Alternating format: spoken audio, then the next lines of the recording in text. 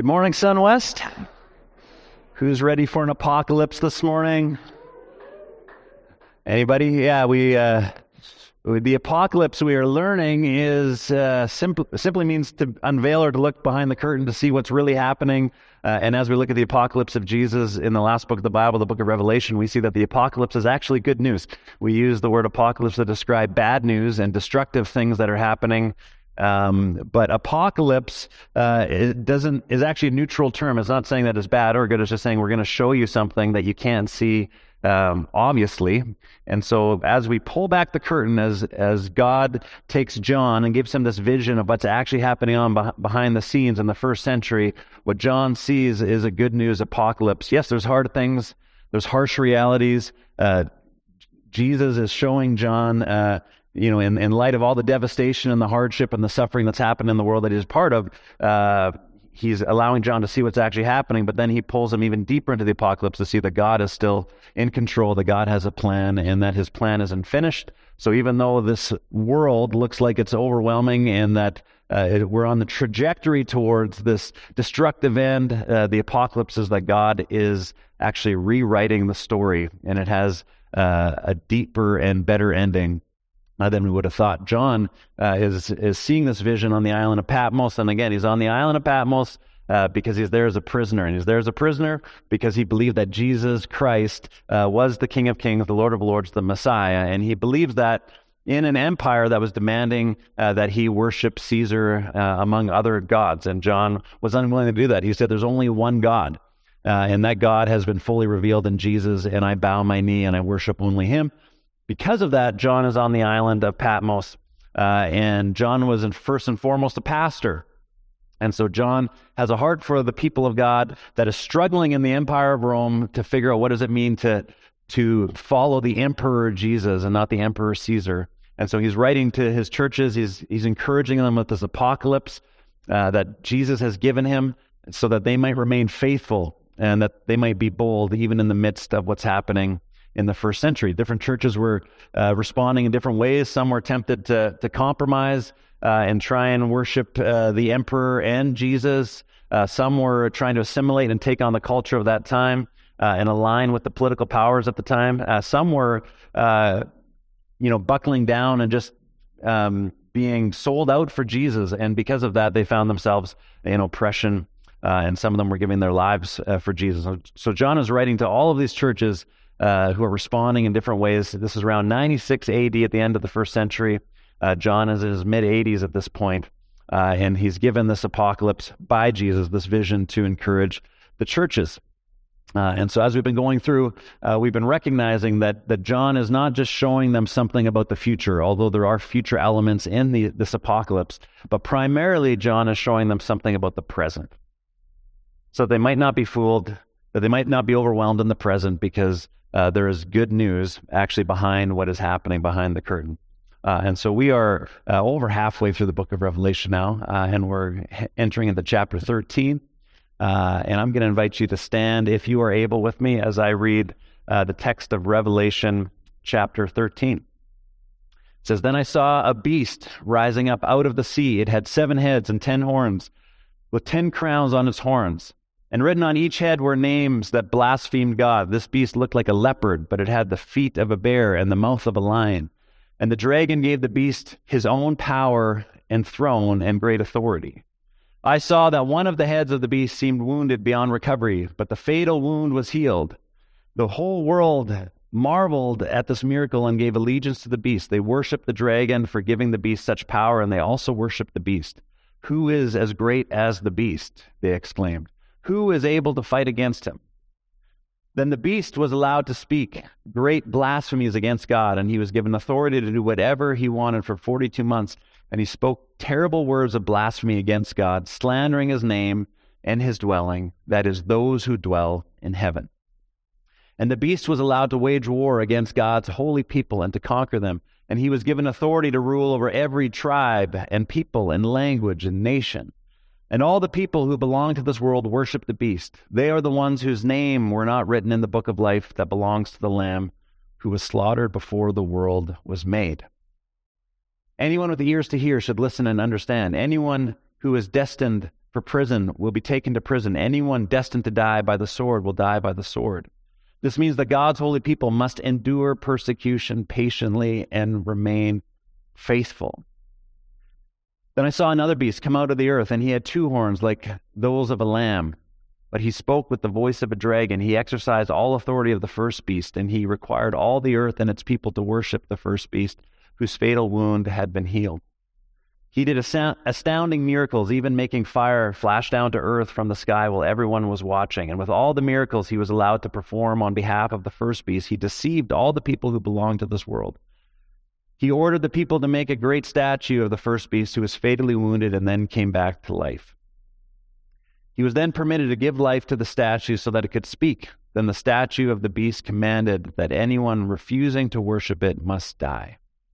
He required everyone, small and great, rich and poor, free and slave, to be given a mark on their right hand or on their forehead, and no one could buy or sell anything without the mark, which was either the name of the beast or the number representing his name. Wisdom is needed here. Let the one with understanding solve the meaning of the number of the beast, for it is the number of a man. His number is 666. This is the word of the Lord. You guys can be seated. So this, many scholars would say, is one of the easiest texts in all of Revelation to understand.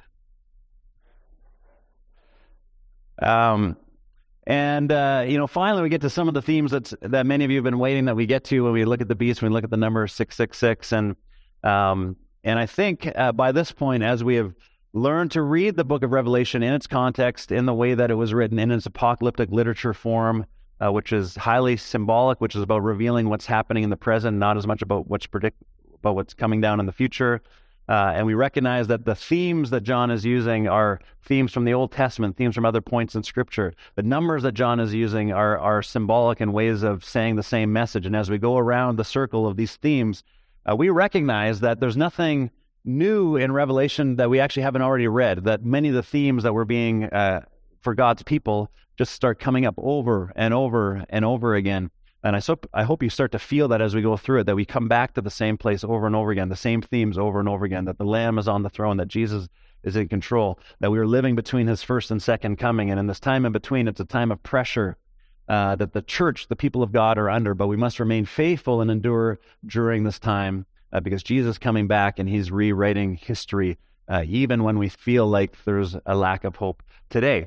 And so as we've moved through the text and we've learned how to read it, I trust that now that we get to some of these themes, we won't be as surprised as we might have been if we were to tackle Revelation 13 right at the start. So let me start with the number 666 because mostly I don't want this to be a distraction, and I don't want to, even though it's at the end of the text, I don't want to end on it because I think it's going to take away from the main theme that is happening. And there's been a lot of ink that's been spilt on the number 666, and if you've grown up in church culture and you've been around for some time, you've probably heard lots of different references to 666 and who is it referring to, and is this possibly does this guy, this is the Antichrist, is he the number 666, and what's the mark of the beast, and all these other things that we're going to talk about the mark of the beast a little bit later. But let's just talk about the number 666 from the get-go. And a lot has been written about this number, and is clearly a symbol, as all numbers are in the book of Revelation. We've seen that over and over again, that these numbers are symbolic, and many have tried to identify the symbol as some specific historical person, and different scholars are actually divided on this part, but there's something called gematria, which was the practice of spelling names with numbers.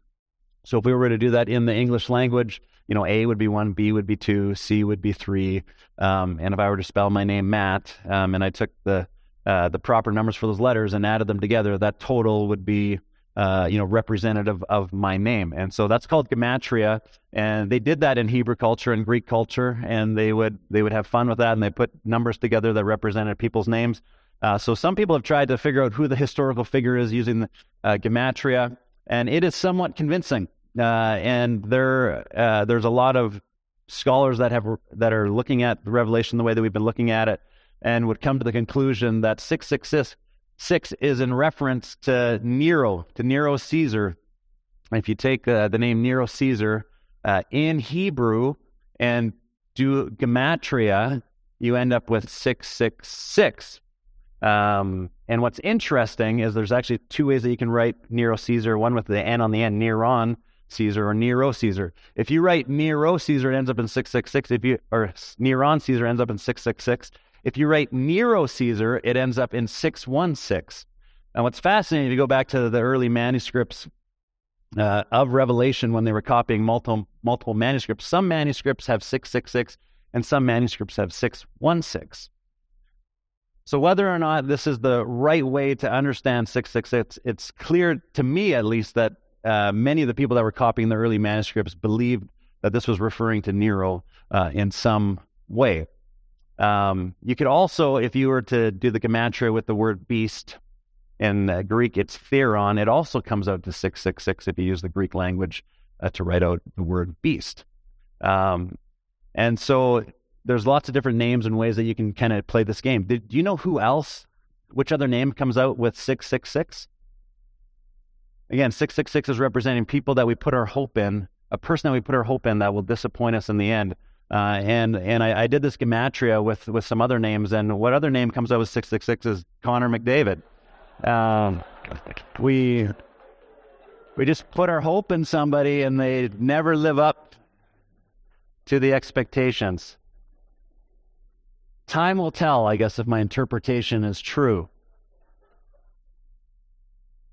So you can play the gematria game, and I actually find it somewhat convincing given the manuscripts being 666 and 616.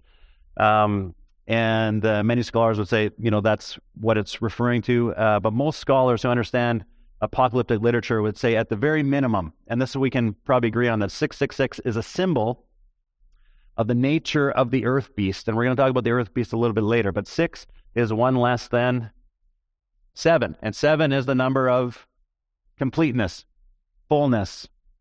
And so when John refers to the 7 spirits, he's not talking about 7 actual spirits. He's talking about the completeness, the fullness of the Holy Spirit. And this is the way that John uses 7 throughout Revelation. 6 is the nature of the beast, and 6 is one less than perfection. 6 is also known as the number of humanity. And interesting enough, if you go to the text in Revelation 13, it says this is the number of a man. There's no definite article on the Greek word man or anthropos. So a definite article is how we would identify a specific person if it was referring to a specific person. In the original language, or in the Greek language, if I were to say Matt, and we're talking about myself, we would have a definite article before a name, which would be the Matt. So a Matt, a specific Matt, talking about me. There's actually no definite article in the original text. And so you could read it. The number is the number of man. It's the number of humanity. It's the number of less than divine. And so 6 is the nature of the beast, and it's one less than perfection. It's less than divine. 666, as you can see, the point, the more 6s you add, the point is being made greater. It's regularly, it's always one less than perfection. 666, every single time through all of history, is one less than perfection. It's less than complete. It's less than divine. It doesn't fulfill the promises. It's not the number of God. It's the number of humanity. And so that way of approaching the number 666, regardless if you follow the idea of gematria or not, the main message is the same. That 666 represents a person that people were putting their hope, their faith, their trust into, but that person is not divine, and it is not God, and he will not deliver on the hope and the promises that we're putting onto them. And so the best the beast can do is 6. This is actually supported as we look at the text on the whole, as we look at the 3 characters in Revelation 13. We see that we have the dragon, and then we have the 2 beasts, the beast of the earth and the beast of the sea, and they form what is a counterfeit trinity.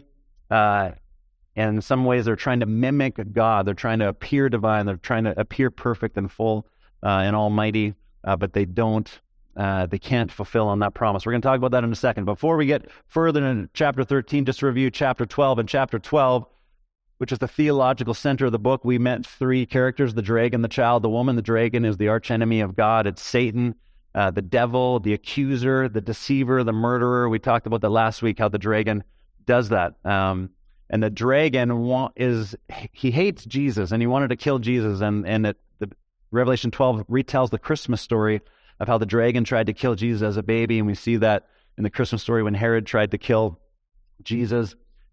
He was taking on the nature of the dragon. He was taking on the agenda of the dragon and trying to do what the dragon wanted him to do, and that's how the dragon operates in the world. He accuses people, and he deceives people and gets people to partner with him in bringing destruction to what God wants to do in the world. And so the child is taken away, and the dragon can't kill the child. And so the dragon goes after the woman, and the woman is put into the wilderness in a place of protection. But the text says that the dragon goes after her offspring, after the people of God, after the church. And so this is the story that we see in Revelation 12. The dragon is furious, and we recognize that the dragon can't touch Jesus. The dragon hates Jesus, and so the best that he can do is to attack and harm those whom Jesus loves. And this is what we see played out through the course of history, that Satan, the deceiver, the accuser, is working against Jesus, trying to hurt Jesus by attacking those whom he loves, and he's working against the church. But the dragon doesn't come at the church directly. And this is the point of Revelation 13 that we need to understand. The dragon doesn't show up, and as I said last week, we don't look around and actually see a red dragon, causing destruction, accusing, deceiving, murdering. We don't see that literally with our eyes. But what we do see is that the dragon uses human forces, to do his work in the world. And these are referred to as the beast of the sea, the first beast, and the second beast, the beast of the earth. So the dragon doesn't work directly. He actually manipulates. He's the master of puppets. He's using the puppets of the beast 1 and the beast 2, the beast of the sea and the beast of the earth, to do his will, to bring destruction on the earth, to work against God and what God is trying to do in the world through his people, to bring shalom to the world, to bring heaven to earth. And that's where we will get to at the end of the book of Revelation. So the people of God are under this pressure from this unholy Trinity. And the text actually clearly set this up as a Trinity that is trying to mimic the Trinity of the Father, Son, and Holy Spirit. In Revelation 12, we see that the dragon mimics the same description as God in Revelation 4. We see in Revelation 13, the beast of the sea mimics the same characteristics as the lamb in Revelation 5. We see in Revelation 13 that the beast of the earth mimics the work of the Holy Spirit that we read about in Revelation 11. And so these three entities are literally trying to mimic and appear divine, to try and get worship from the people on earth. And we're under pressure, usually a very subtle pressure by the dragon, but he is more obviously working through these two forces, the beast 1, the beast 2, the beast of the sea, and the beast of the earth. And so what are these two beasts representing? The sea beast represents dragon-manipulated political power, and the earth beast represents dragon-manipulated religious power. So the sea beast represents dragon-manipulated political power. The earth beast represents dragon-manipulated religious power. And how do we know this? Well, there's lots of stuff in the text that tells us this, but we know that in the book of Job, we read about two great beasts, Leviathan in Job 41, and Behemoth, the earth monster, in Job 40. The same type of descriptions we see in Revelation. Again, John is using imagery from other places in Scripture, helping us to see these two monsters that we see throughout the Old Testament. And we regularly see that these two monsters represent evil forces that are trying to undo the shalom work of God in the world. And they also regularly represent evil empires that are oppressing God's people throughout throughout the Scriptures, the Old Testament Scriptures. We also know that the beast being referred to here, especially beast number 1, we read about in the book of Daniel. We read about a dream that the prophet had in the first year of reign of King Belshazzar, and Daniel sees 4 great beasts coming out from the sea. The same language that John uses in Revelation chapter 13. The first beast, says Daniel, was like a lion. The second beast like a bear. The third beast was like a leopard. And the fourth beast he was unable to describe. And so as the dream unfolds, it becomes clear that the beasts that are being referred to in Daniel 7 are human kingdoms and empires that are rejecting the claim of the living God, each seeking to live independently of God to be their own God. And so John describes the beast from the sea in Revelation 13 using the imagery from Daniel 7. And we can read it here in verse 2. It says, "This beast looked like a leopard, but it had the feet of a bear and the mouth of a lion, and the dragon gave the beast his own power and throne and great authority." So is John saying that this is the fourth beast that Daniel couldn't describe in Daniel 7? Or is John saying, which I believe this is what he's saying, is that the beast from the sea is all four beasts wrapped up into one? That each of the four beasts that Daniel saw, which were particular kingdoms, were only manifestations of this beast. The beast that comes from the sea manifested itself in each of the four, and by implication in every other kingdom since then that has turned their backs on the God who is the center of the universe. The beast from the sea is human kingdoms in any era that leave the living God out of the center of their lives. In John's day, when John was writing this, was Rome. But historically, it's been Assyria, Persia, Babylon, Egypt. As we read the story of God, this beast showed up in many forms throughout the story of God, empire after empire, trying to squash the people of God. And after Rome, after the first century, it's been many other human empires since then. Revelation 13 tells us how the beast becomes beastie. The beastiness of these empires happens when they are actually seeking to be worshipped. They are seeking to be divine.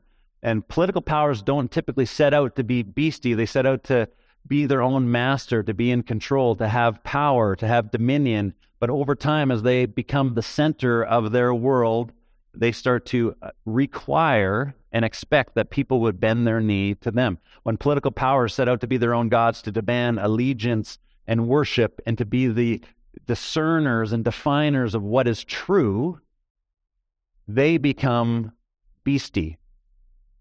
They become, in the process of becoming divine, they actually become demonic. And so not every earthly empire is beastie in this way, but those empires throughout history that have sought to define truth, that have sought to control people, that have sought complete allegiance and dominance and worship, are in and of themselves representing the beast of the sea. Or I should say the beast of the sea is representing them. And so Rome didn't set out this way. It didn't set out to be God. It didn't set out to be the beast in this kind of way. But it happened over time, first creating God in its own image, and then over time requiring people to worship that image. And it's actually all about worship. This is how an empire becomes beastie. In Revelation 13, we see four references in verse 4 twice, and then in verse 8 and verse 15, this requirement for people to worship the beast. John is telling us that the power is no longer under God, but they have actually tried to play the role of God themselves and requiring people to pay allegiance and to worship the beast. And this happens because the human heart is actually an idol factory. We were created to worship. We can't not worship. Every human being chooses to give their allegiance, their heart to something. And so as people are looking to give their allegiance, their loyalty, their heart to something, the empires throughout history have actually come into that void and say, you can put your hope into us. You can put your trust into us. You can give your allegiance to us. And the human heart, because it's an idol factory that is always looking for hope, always looking to give its heart towards something, readily gives its heart to the empire when it's the best story that it can choose from.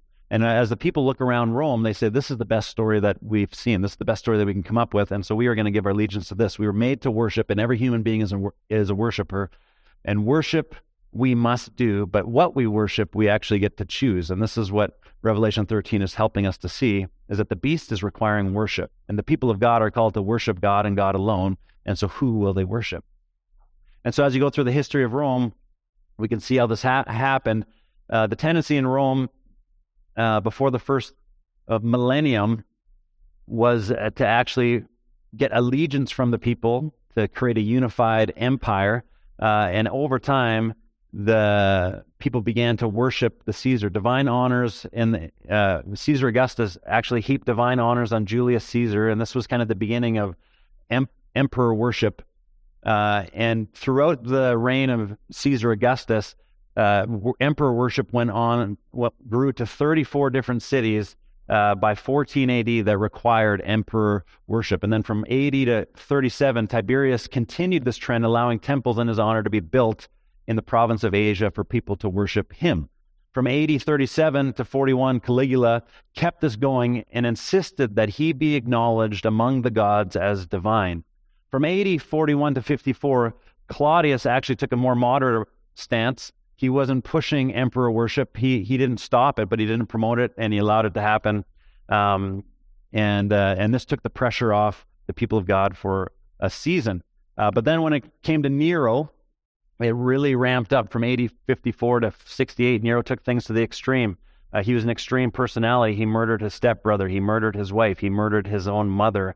And he murdered his two political advisors, and he demanded from every single person in his life complete allegiance and worship. And then from 81 to 96, Domitian went all the way and demanded that the whole world, the whole empire, worship him as Lord and God. He even changed the name of the Roman Empire to the Eternal Empire. Sounds like a Star Wars theme. So the beast from the sea is dragon-manipulated political power used by the dragon to pressure disciples of Jesus. Wow. Disciples of Jesus Christ, the one true emperor, to compromise their loyalty to him. John is telling his fellow disciples that the state has actually become the servant of Satan, the servant of the dragon. That they're actually helping the dragon accomplish his purposes. And so the question, if you're familiar with the New Testament, would be, well, how does this square with Romans 13? Doesn't Paul tell us in Romans 13 that the state is the servant of God and that we should honor the state and be obedient to the state? And twice in Romans 13, Paul refers to the state or the government as ministers of God. Is this contradicting what John is saying here in Revelation 13? And the answer is no. And again, the answer comes out of context. When Paul was writing Romans 13, it was during the reign of Claudius. During the administration of Claudius, who played down emperor worship and allegiance, who took the pressure off the people of God. And John writes under the administration of Domitian, who demanded worship. And if you didn't worship him, there'd be consequences. And so the context to which each of these letters is written is important. In just a few decades from Romans 13 to Revelation 13, we see that the state had moved from actually being in a place where Paul was able to write and say, just give your honor your government, they're there as ministers of God, to moving to a place in Revelation 13 of saying the government, the empire, is now working on behalf of the dragon, and we must resist it.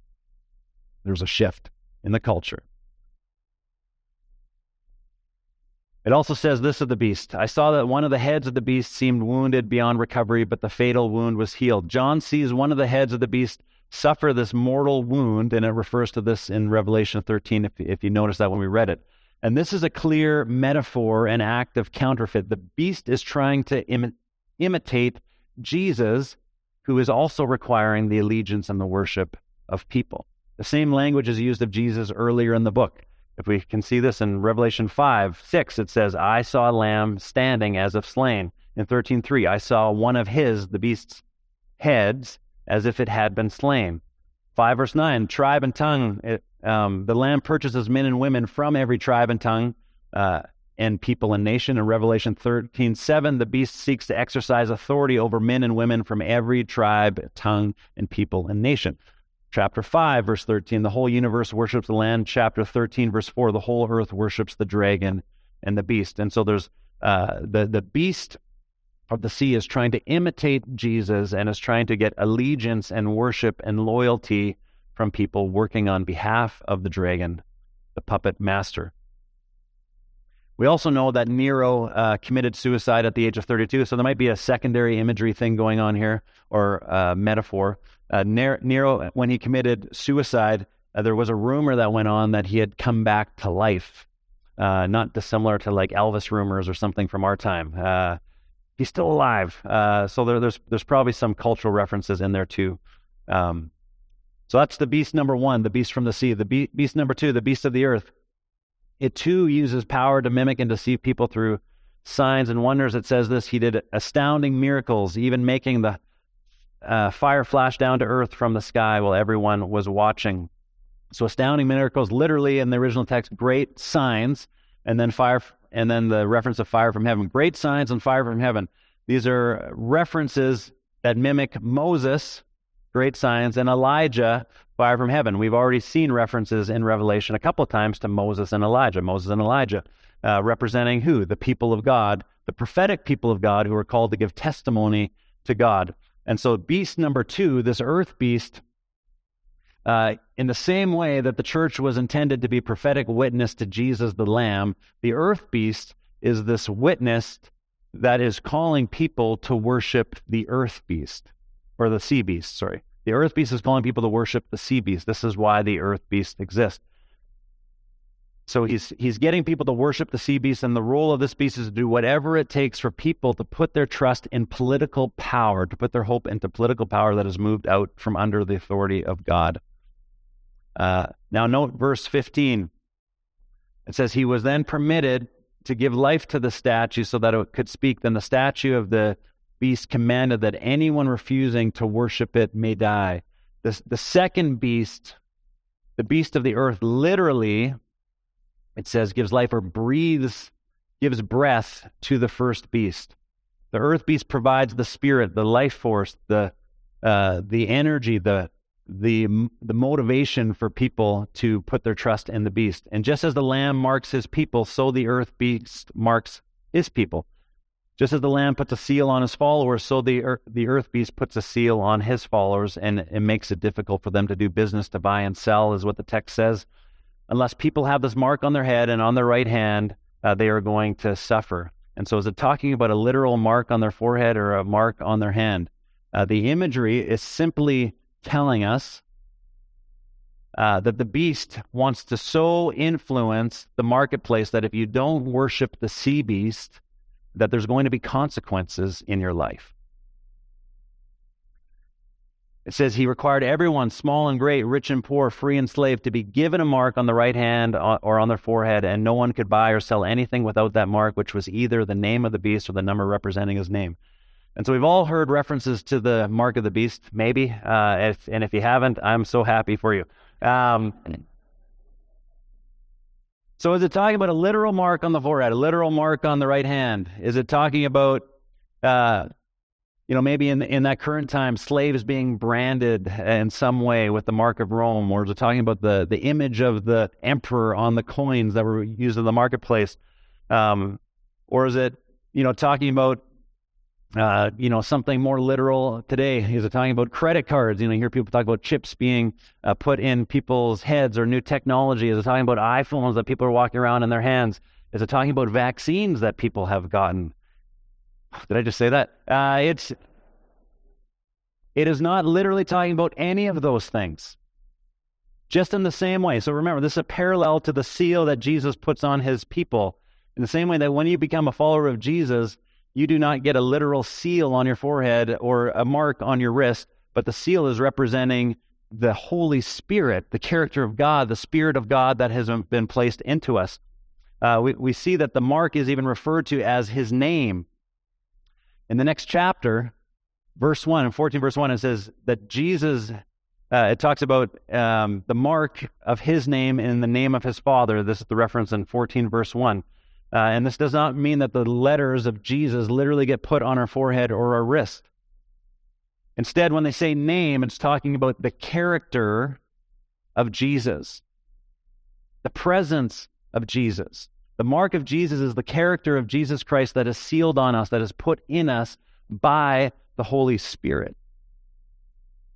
And so in a parallel way, as the beast 2 is mimicking this, what it's saying is that the spirit of the age, the spirit of the culture, the mark of this beast is the spirit of the age, where we give our total allegiance to humans, to political powers, to political systems. The hope of the world we put into humanity, into 666, one less than divine. It's not a tattoo. It's not a microchip. It's not an iPhone. Not a vaccine. It's none of those things. The character of the beast is what is embedded under the skin. This is what it's talking about. The character and the spirit of the beast being embedded under the skin in the human soul, that people would give their allegiance, their entire person, to put their hope in humans and human systems. Just as the presence of the Holy Spirit makes himself known through Jesus' disciples, so the presence of the beast makes himself known through its disciples. And in fact, there's probably even a reference here. I don't want to go too far down this rabbit trail, but in Deuteronomy 6, verse 6-8, it's talking about the law of God, and it tells how to disciple the Israelites, how to disciple their people. And it says in Deuteronomy, you must commit yourselves wholeheartedly to these commandments that I am giving you today. Repeat them again and again to your children. Talk about them when you are at home and when you are on the road, when you are going to bed and when you are gathering up. Tie them to your hands and wear them on your forehead as reminders. Disciple your children, this is what it's talking about, in the way of God.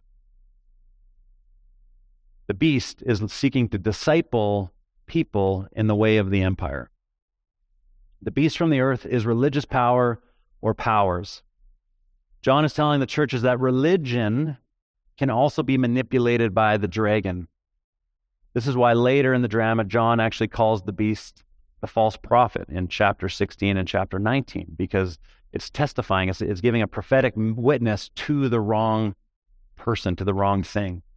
Dragon manipulated religious power, inducing people to worship the dragon manipulated political power.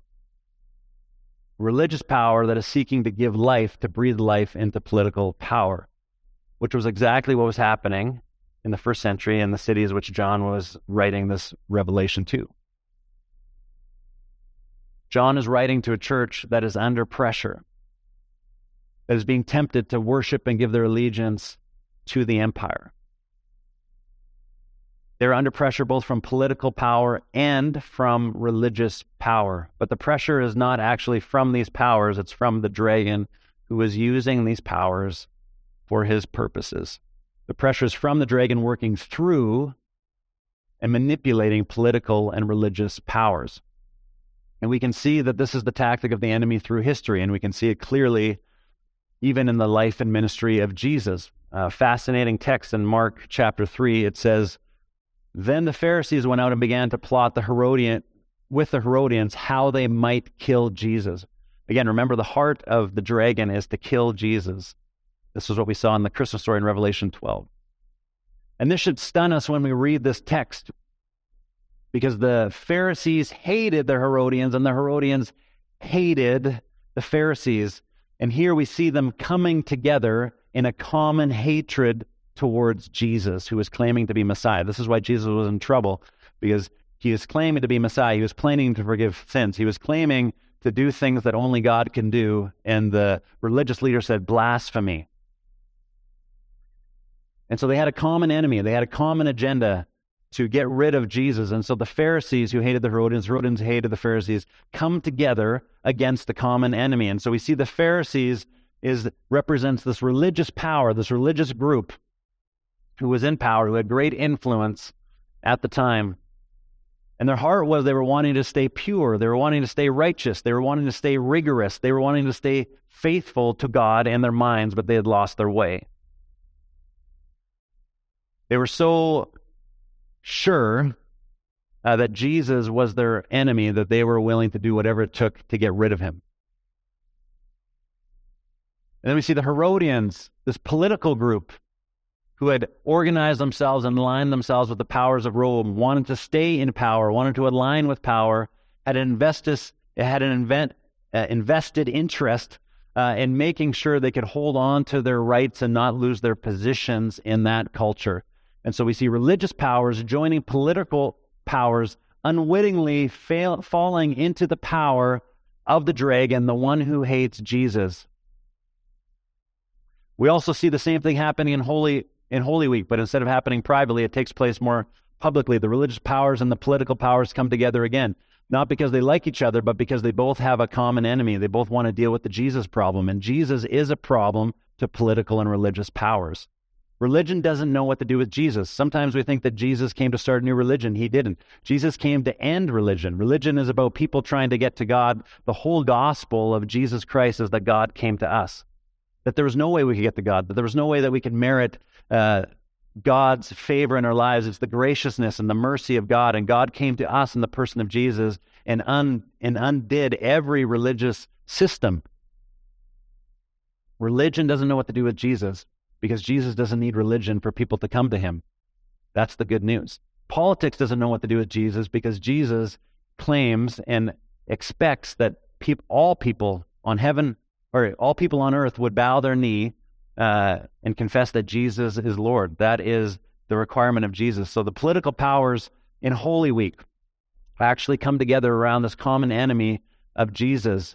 But it's the religious powers, and this is really important for us to notice, it's the religious powers that pressure the political powers to crucify Jesus. In fact, if you read the text carefully, you realize that Pilate, representing the political world, didn't want to just let things play out. He actually didn't have an agenda to crucify Jesus. But it was the religious community that was putting pressure on the political community to deal with Jesus. In fact, it was the high priest, the great high priest Caiaphas, who yelled at Pilate that we have no king but Caesar. Crucify him. And so finally, in the Good Friday scene, we see that the political powers and the religious powers come together to do what the dragon couldn't do on Easter Sunday, and that was to crucify Jesus. Now we know how the story ends. When the dragon thought he won, he actually lost. But this is how the beasts work. The religious beast breathes life, gives energy to the political beast to do the will of the dragon. Caiaphas, the religious high priest, fell into the trap of thinking that Caesar was worth giving his life for, that this political leader was worth giving his allegiance for. Caiaphas had some kind of invested interest in his rights and the power and his position in society, to the point that he was willing to crucify the Messiah that he was actually waiting for. When the church becomes more concerned about their rights and their positions of power and influence in a culture, we begin to follow the way of the dragon instead of the way of the lamb. Let me say that again. When the church becomes more concerned about the rights and their positions of power and influence in culture, we begin to follow the way of the dragon and the way of the lamb. And this isn't to say that we shouldn't be invested in the political world at all. We should care about who is leading and what kind of character they have. But the difference is that when we talk about our hope, our trust, when we talk about our longing for the world to change, and we start to put that longing and that hope on a person, on a system, on a party, on a platform, we actually begin to play the game that we see in the text. We become susceptible to the way of the dragon, where the church is actually positioning itself under a political party or agenda or a person, and now we think that that person becomes the hope of the world, when Jesus and Jesus alone is the only hope of the world. He's the only hope for Canada. He's the only hope for America. He's the only hope for the world. He's the only emperor. He's the emperor of all emperors, the king of all kings, the Lord of lords. That's who Jesus is. And so the message of Revelation 13 is for the church to wake up. If you look in the middle of the text, it says, "He who has ears to hear, let him hear, let him listen." And Revelation 13 is calling us to pay attention, to read the news, to watch the news, to look at what's happening in current events with the eyes of Revelation 13 and be discerning and see, is this smell like the dragon who's actually manipulating religious and political communities to bring destruction and division? Revelation 13 calls us not only to wake up, but to watch. Again, the only hope for Canada, for America, for the world is Jesus. And whenever we hear people talking about parties or people as, if they don't get elected or this doesn't happen, we're hoop, we have no hope. Those are all things, that's all language of the dragon. Again, we should hope that our leaders want to do justice, love mercy, and walk humbly with God. That's what we hope for. That's what we pray for. But at the end of the day, we know that our allegiance does not lie with a person or a party. And lastly, Revelation 13 tells us that it's actually all about worship. That the dragon is using these beasts to draw our worship away from the Lamb. And we can spend our time trying to figure out, who's the Antichrist right now, who's working against God right now, and there's a lot of energy that gets spilt on that thing, and I think it's honestly a waste of time, because the call of the church in Revelation is to worship the Lamb. And I'm reminded of, the people that are trained to look at counterfeit bills and to identify them. I don't know what that job is, but the counterfeit bill people, I understand that when they train people to recognize what is counterfeit, they don't spend time trying to look at what is counterfeit. They just spend time exposing people to what is authentic, what is real. And as they get really familiar with looking at actual, legitimate, authentic cash, they are able to identify counterfeit bills and money very quickly because they know what is authentic. And I think that ought to be the posture of the church. Instead of going around trying to figure out who's the beast, where's the dragon, we are actually called to worship the Lamb, and we become like what we worship.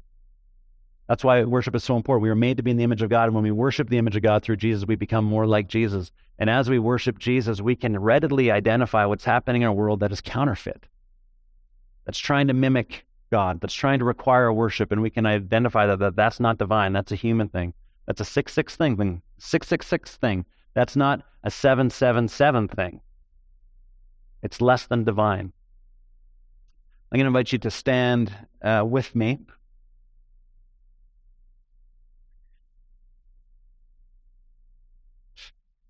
And as we head into this last song together,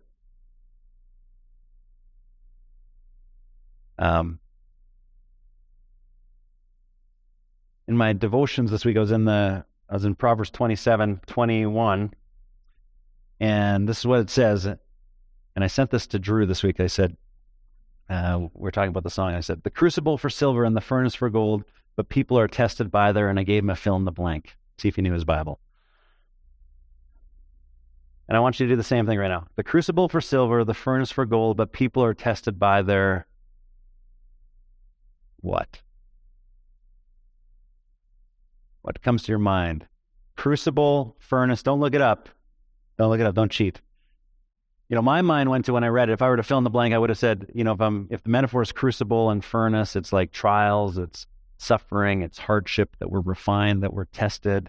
But that's not what it says. In Proverbs 27, it says, the crucible for silver, the furnace for gold, but people are tested by their praise.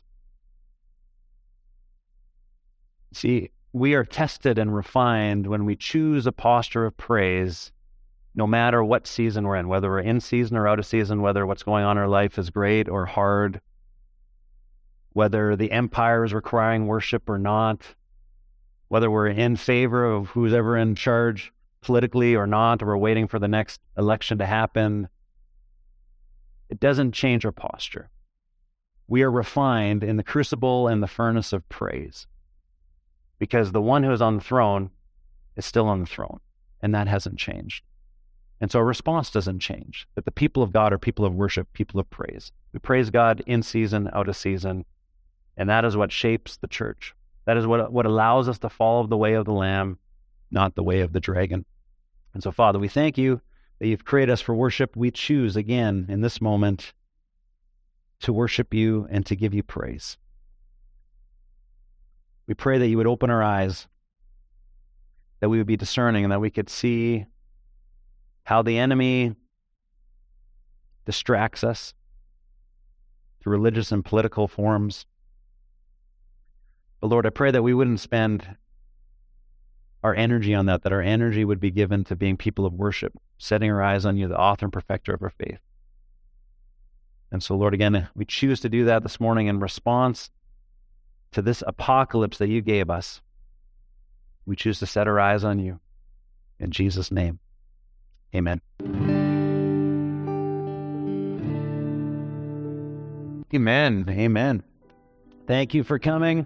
I've gone overtime as I usually do through the series. Thank you for enduring and going through with me. But I pray that as we go through this, and this is my heart all along, that our fascination with Jesus would increase, our commitment to Jesus would increase, that we would want to give him our worship and our allegiance, and we would be willing to do that even when it gets uncomfortable. This was the reason that John gave Revelation to his church, and Revelation 13 was meant to encourage them to keep their eyes on the Lamb, to keep their worship with the Lamb. And so as you go, I pray that you would just be infatuated with Jesus, that you would live a life of worship for him. We have prayer teams available at the front. If anybody would like to receive prayer for anything, we'd love to pray for you. Have a great week, and we'll see you next week. Thank you.